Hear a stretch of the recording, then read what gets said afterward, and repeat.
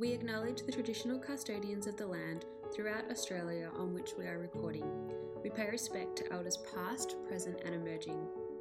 Hello and welcome to the Doyen Interviews, the podcast that speaks to inspiring women from the art, architecture and design world. I'm Bridget Nathan and I'm glad you've tuned in. Thank you also to Anon for the beautiful introductory music. In this next episode, we'll be chatting to Nhung, who's a woman working in construction as well as the host of her own podcast, which is called Everyday People. In Everyday People, she chats to people from all walks of life to hear their stories and to share them with her diverse audience. So, Nhung, thanks for joining us today. To begin, it would be great if you could share a bit about your background. A bit about myself. I've been working in the construction industry for 4 years now, and I decided to do a podcast last year because I felt like I needed to do a passion project that is separate from my job and kind of experiment with my creativity and how I express myself separate from my job. And that's actually really good because when it's separate, I feel like the energy that I gain from building my passion and growing my passion, that energy gets put back into my job, which is great because sometimes when you work so much, that can take away energy from who you are. Yeah, so like I said, I wanted to experiment with creating because I felt like throughout university and throughout work, I was a big observer. And I would observe and I would be very interested in how, the social aspects of things.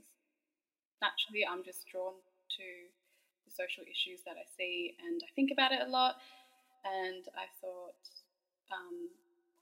why not kind of communicate the way I want through like a podcast and bring people together on that journey because, like I said, I'm very drawn to social issues and social issues obviously involve people.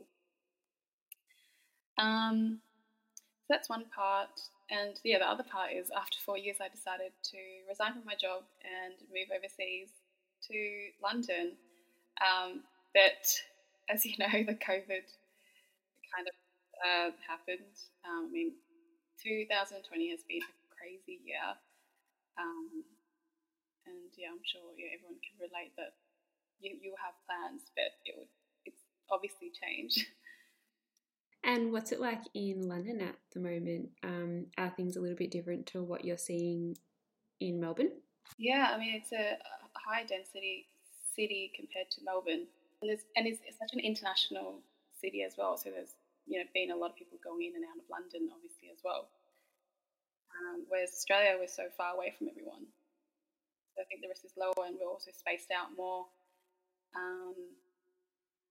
There's like a huge fear here and lockdown is taken very, very seriously here, I think, compared to Melbourne maybe. And we're still experiencing it now. Shops don't open until the 15th of June and it's the 6th of June today.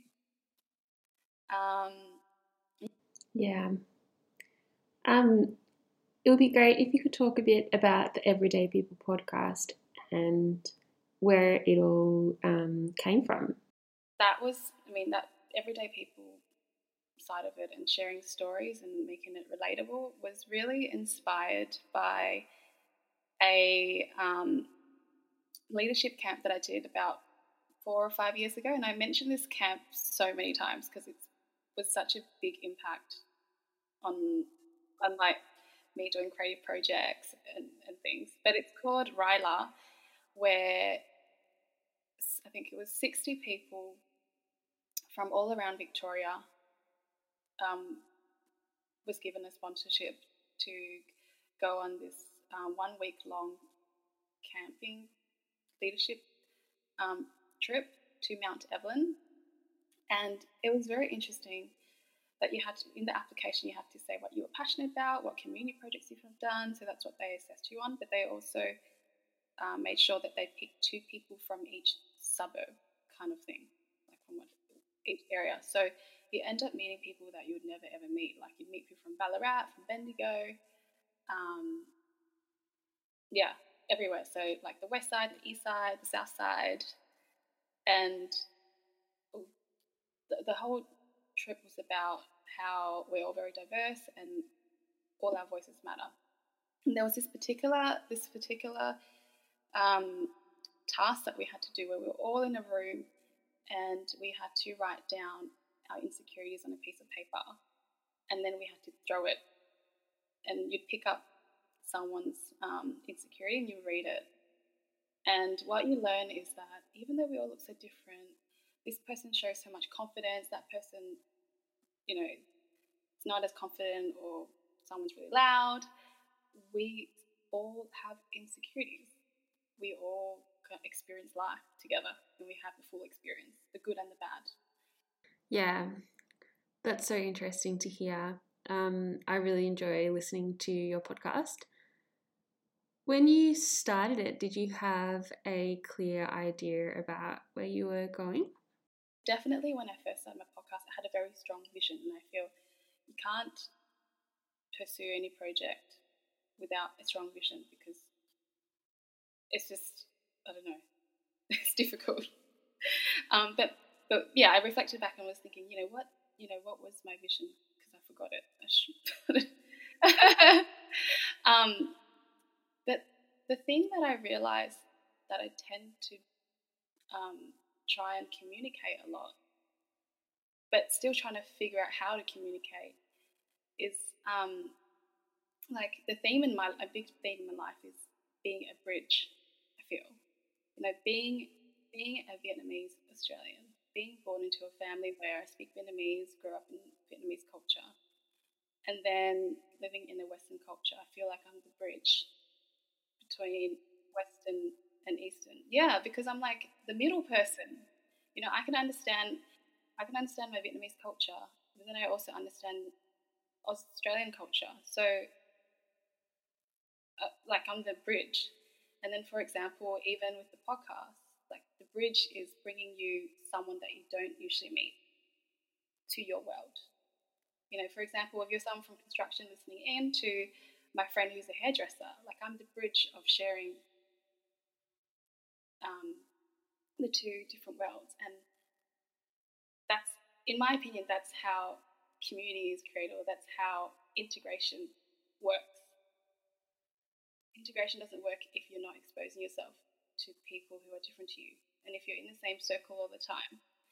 And that has always been so important to me, because I always felt like I'm in the middle, or like I don't really belong anywhere. So the bridging is so important to me.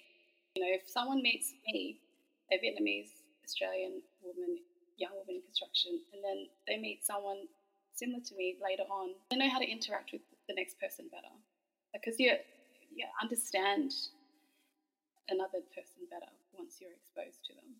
I mean, it's even for me, if I was to meet someone who does a hobby that I have no idea about, but then I learn from them, and then the next person I meet that has a similar hobby, like, I'm able to chat to them better. Like, it applies to every scenario. But even like when I use the word, being a bridge, it's just something that I've been able to articulate recently. I think I've always been like that and kind of seen the world in that way. But like slowly as I get older, like words pop up that I'm like, yeah, like that's a good word to explain it. And then what's really, really crazy though, which kind of can help me to articulate how I see the world even more, is that I went on a WA trip with my friend in February early this year, and not long ago, and we stayed at an Airbnb with Airbnb hosts who are in the kind of healing world, and the guy was a specialist in Ayurveda. I never say that word right. But we had a chat, and I told him about my podcast and about the construction world. And out of nowhere, he said, "Oh wait, actually, I also told him about like my Vietnamese side and Western side, blah blah." And and out of nowhere he said to me, "You speak in non-duality," and I was like, "What is that? Like, what's not duality?" And he was just like looking at me in like with so much intrigue. And even when I'm not talking about the podcast or construction, I'm just talking just normal generally. He's like, "There you go again. You're talking in non-duality." Um, and so I looked it up, and we kind of talked about what non-duality is. But it's about a bridge. Like it's about seeing the world as like a whole and not separate. He said people his age, I'm not sure how old he is, but he said people his age from his generation see things very like duality, like that is separate to that. You experience it in everyday life as well. Like, for example, people in construction is separate to architects. There's like no bridge. Like people belong there. Or I'm always merging. Like my mind's always see things as merging. I don't know. But it's really funny that he just, while I'm just talking normally, he's just like, "There you go again," like non-duality. I protect it as well in that I always give it like my time and give it a voice when I talk to people about it, and also I don't want to forget it. I don't want to forget what I experienced or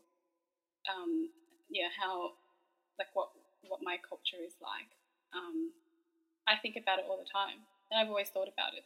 But a lot of people don't think about it because it doesn't affect them as much or something. But I'm sure the diversity thing affects other people more than me as well. But it's definitely been a big theme in my life, and it shows up in everything that I do. Like I can't run away from it. So I guess when I create, it's something I think about all the time. And how do I weave that in? Because that's like, I don't know, it's my story. For someone who doesn't think about it a lot, they could have something else that they think about a lot that they can integrate into their creative project. We're all unique in that sense.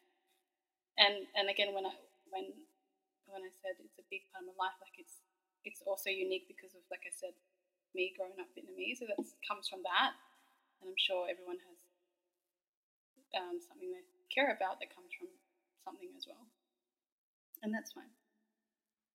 So, when you think about your podcast, what did you learn from it? If we talk broadly and generally, what did I learn from doing this podcast? I would say, like, a really big thing that I want to share is that your perspective that you have right now will not come again. So me as a 28-year-old working in construction, navigating life, navigating the construction world, me in 10 years, I'm not going to be that same person with the same themes in my life. I'll be a different person. What I create then will be different. And, I had 3 episodes that I recorded end of last year that I was supposed to release, but it took me 4 months. It's taken me a while because I just moved overseas. I was prioritizing other things. And then when I listened back to my podcast, I'm like, I'm a different person now. I have different views now. Even the start of my podcast, what I say, I believe that, it doesn't matter if you're famous or blah, blah, blah. I don't know, listen to it because I don't remember it. But what I said then at the intro, if I was to do an intro of my podcast now, it would be different. So I think, people might say you're not that experienced or you're too young or give you reasons for why your perspective doesn't matter. Like, I disagree. I think you should value your perspective, like, now, because you're speaking for yourself now and you're speaking for the people who are experiencing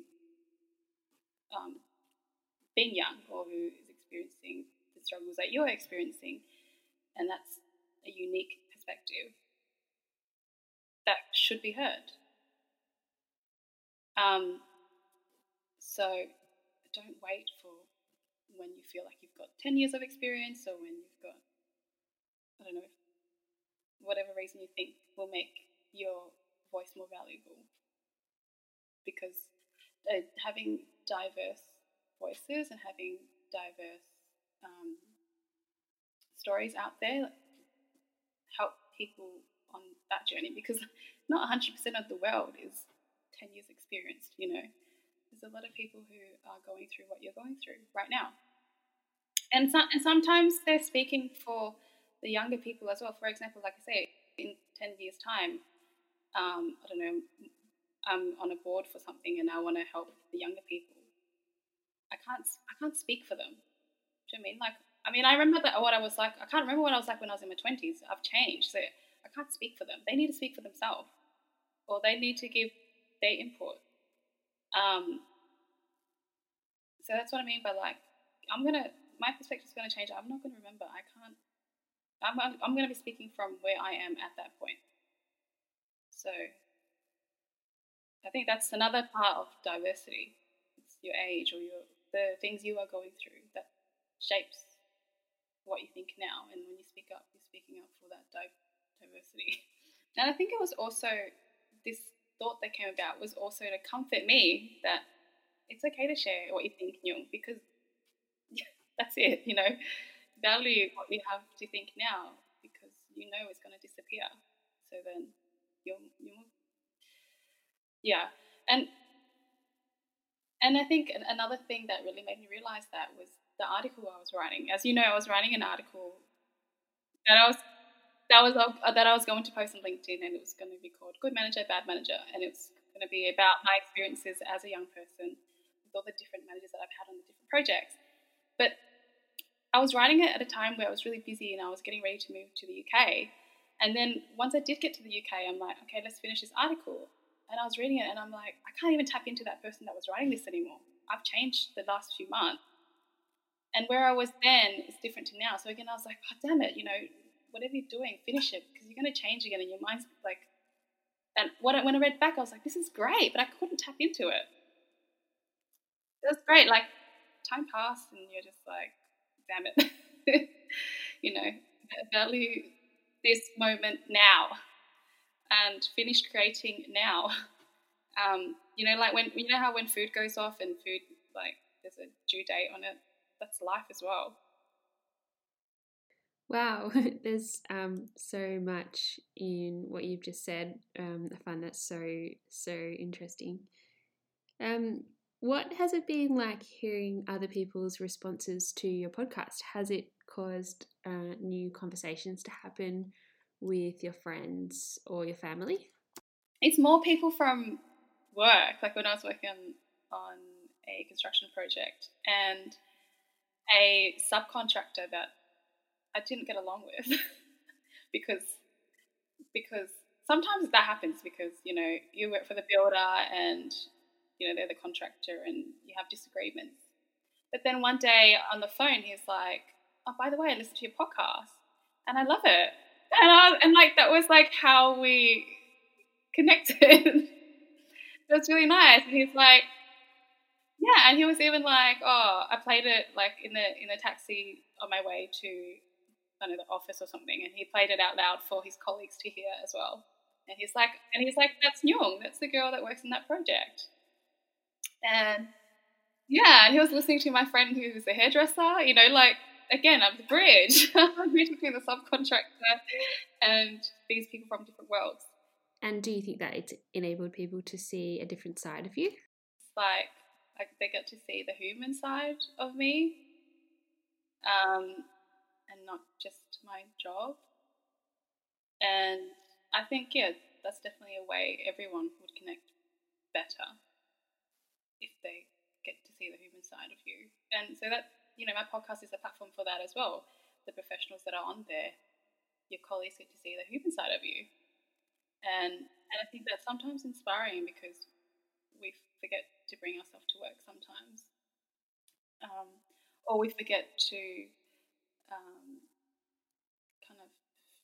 we forget to, like, continue to be ourselves, because I feel like we can lose our soul and we can lose ourselves as well if we're too much in the external world and like doing what everyone else wants us to do and doing what needs to get the job done, that you forget to feed your soul. And I really, really believe that everyone wants or needs to have their soul like to be heard or to be given time in order to feel like at their best. Because we're human. It always relates back to that. We are human. We're not machines, not computers. We thrive most when we tap into our human side. Yeah. Yeah, I totally agree with that. I've definitely experienced that as well with my podcast. What about your career, your everyday career? I feel like I know a bit about your podcasting journey, but not so much about what you do for a job.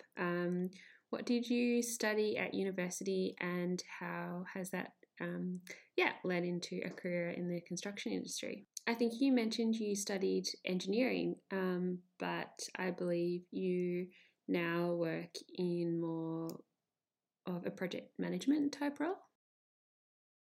Yeah, so I did study engineering. I've always had a curious mind and I've always wondered how things work and stuff. So that really kind of guided me into, physics and maths and then onto engineering.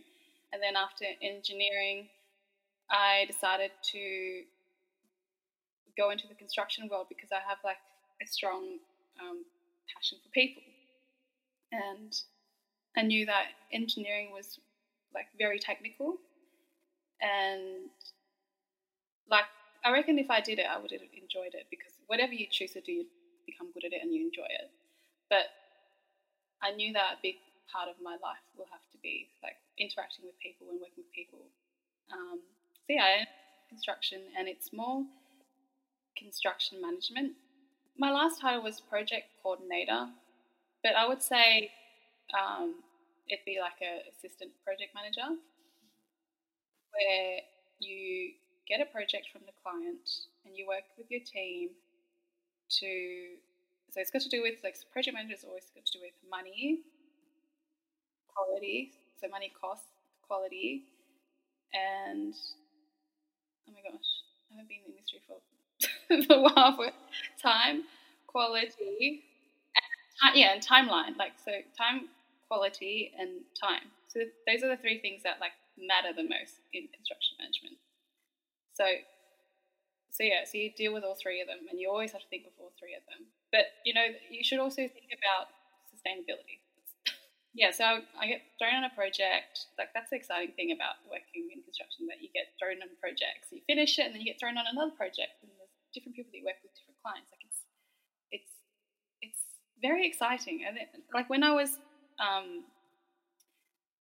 thinking about what to study and that, like I knew that would, like, working on different projects is definitely going to be my thing, because like I love learning and I love growing and I love being exposed to different things. It's always been a big theme in my life as well.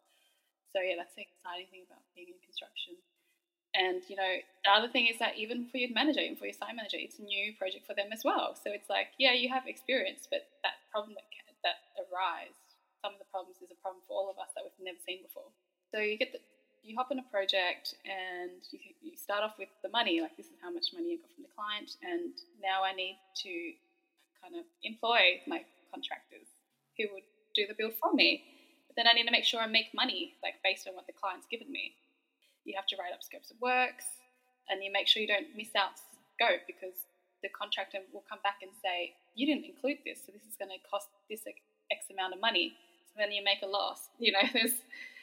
There's negotiating, which I guess are people skills you have to pick up. There's just so much to it, to construction project management. So that's the first part, where you make the money, but then you also have to make sure that they can do it in time and that the quality is great. And then the next part is delivering the project. So you have to make sure that the contractors come onto site and like all the safety stuff is done. And the site manager would coordinate between the different contractors. Like this, contractor can come in at this time, and then the next one comes in. There's things like looking at shop drawings, reviewing that with the engineers and the architects, and then like the production of materials, whether you've got steel or whether you pour in concrete. So there's lots of like stop points that you need to put into your program, like where you need to assess before something can be done. And there's like compliance that needs to be ticked off.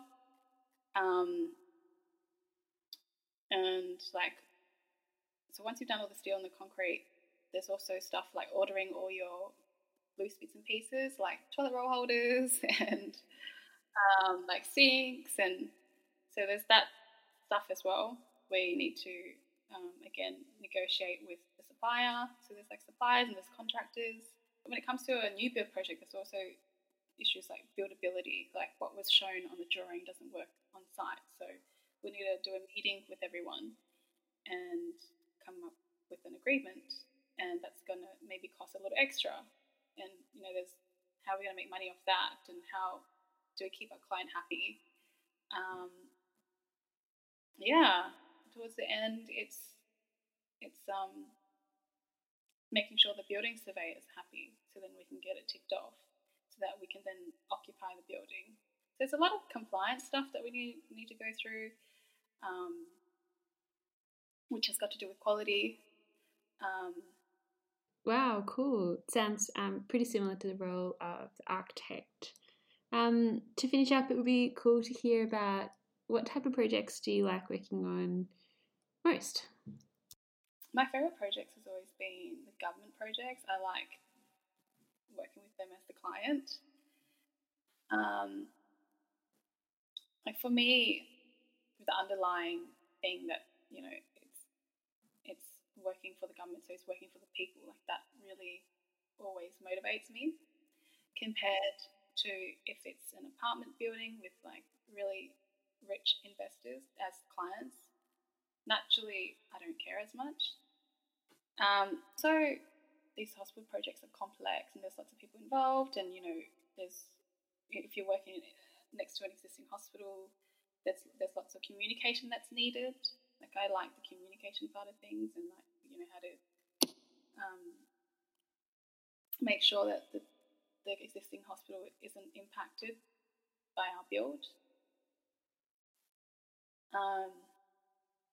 So it's always like those are like the soft skills where you have to keep the client happy, keep everyone informed, know who to communicate to and what to communicate, what to not communicate. There's all this like politics and things, and I like all of that. Like kind of like the project has like a life like of its own. I don't know. And it's different compared to like a small like office fit out where there isn't that much politics, and you just do the job and you're done. Whereas these big projects, it's like, I don't know. It's like, I don't know. I just enjoy the big ones where it's more complex and kind of everyone's taken on the ride because it's complex for everyone. Yes, I definitely know the feeling of that. Did you have any final thoughts that you could share about the Everyday People podcast and the name Everyday People? It would be great to finish up on that. You've shared so many amazing things, so thank you so much for your time. Yeah, I think definitely everyone is powerful and unique in their own way. I am able to see the amazing sides of everyone. I mean, we all have bad sides, but we also have to remember we also have amazing sides to us and unique traits about us. And Everyday People is especially powerful because we are so relatable.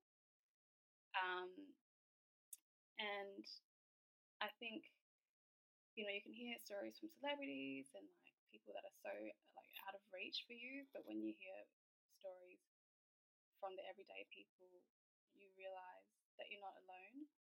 And I feel like when you feel like you're not alone, it's just comforting, and you just feel more integrated into society. Thanks, Nhung, for your time today. It's been amazing to hear about your project. I can't wait to see what happens with it. Next up, we'll be chatting to Tanya Davidge. We'll be hearing about a few things that she's been working on, so I hope you can join us then. Okay, thanks.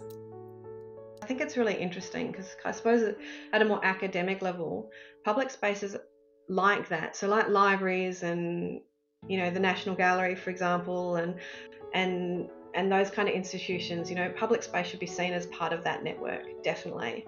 And I think they're really important democratically because they're spaces that we can all access without necessarily paying for them. It doesn't matter what what the color of your skin is. It doesn't matter your socioeconomic status. You know, these spaces anybody can access or should be able to access. So I think a big part of what makes a public space is, you know, access to it and equality.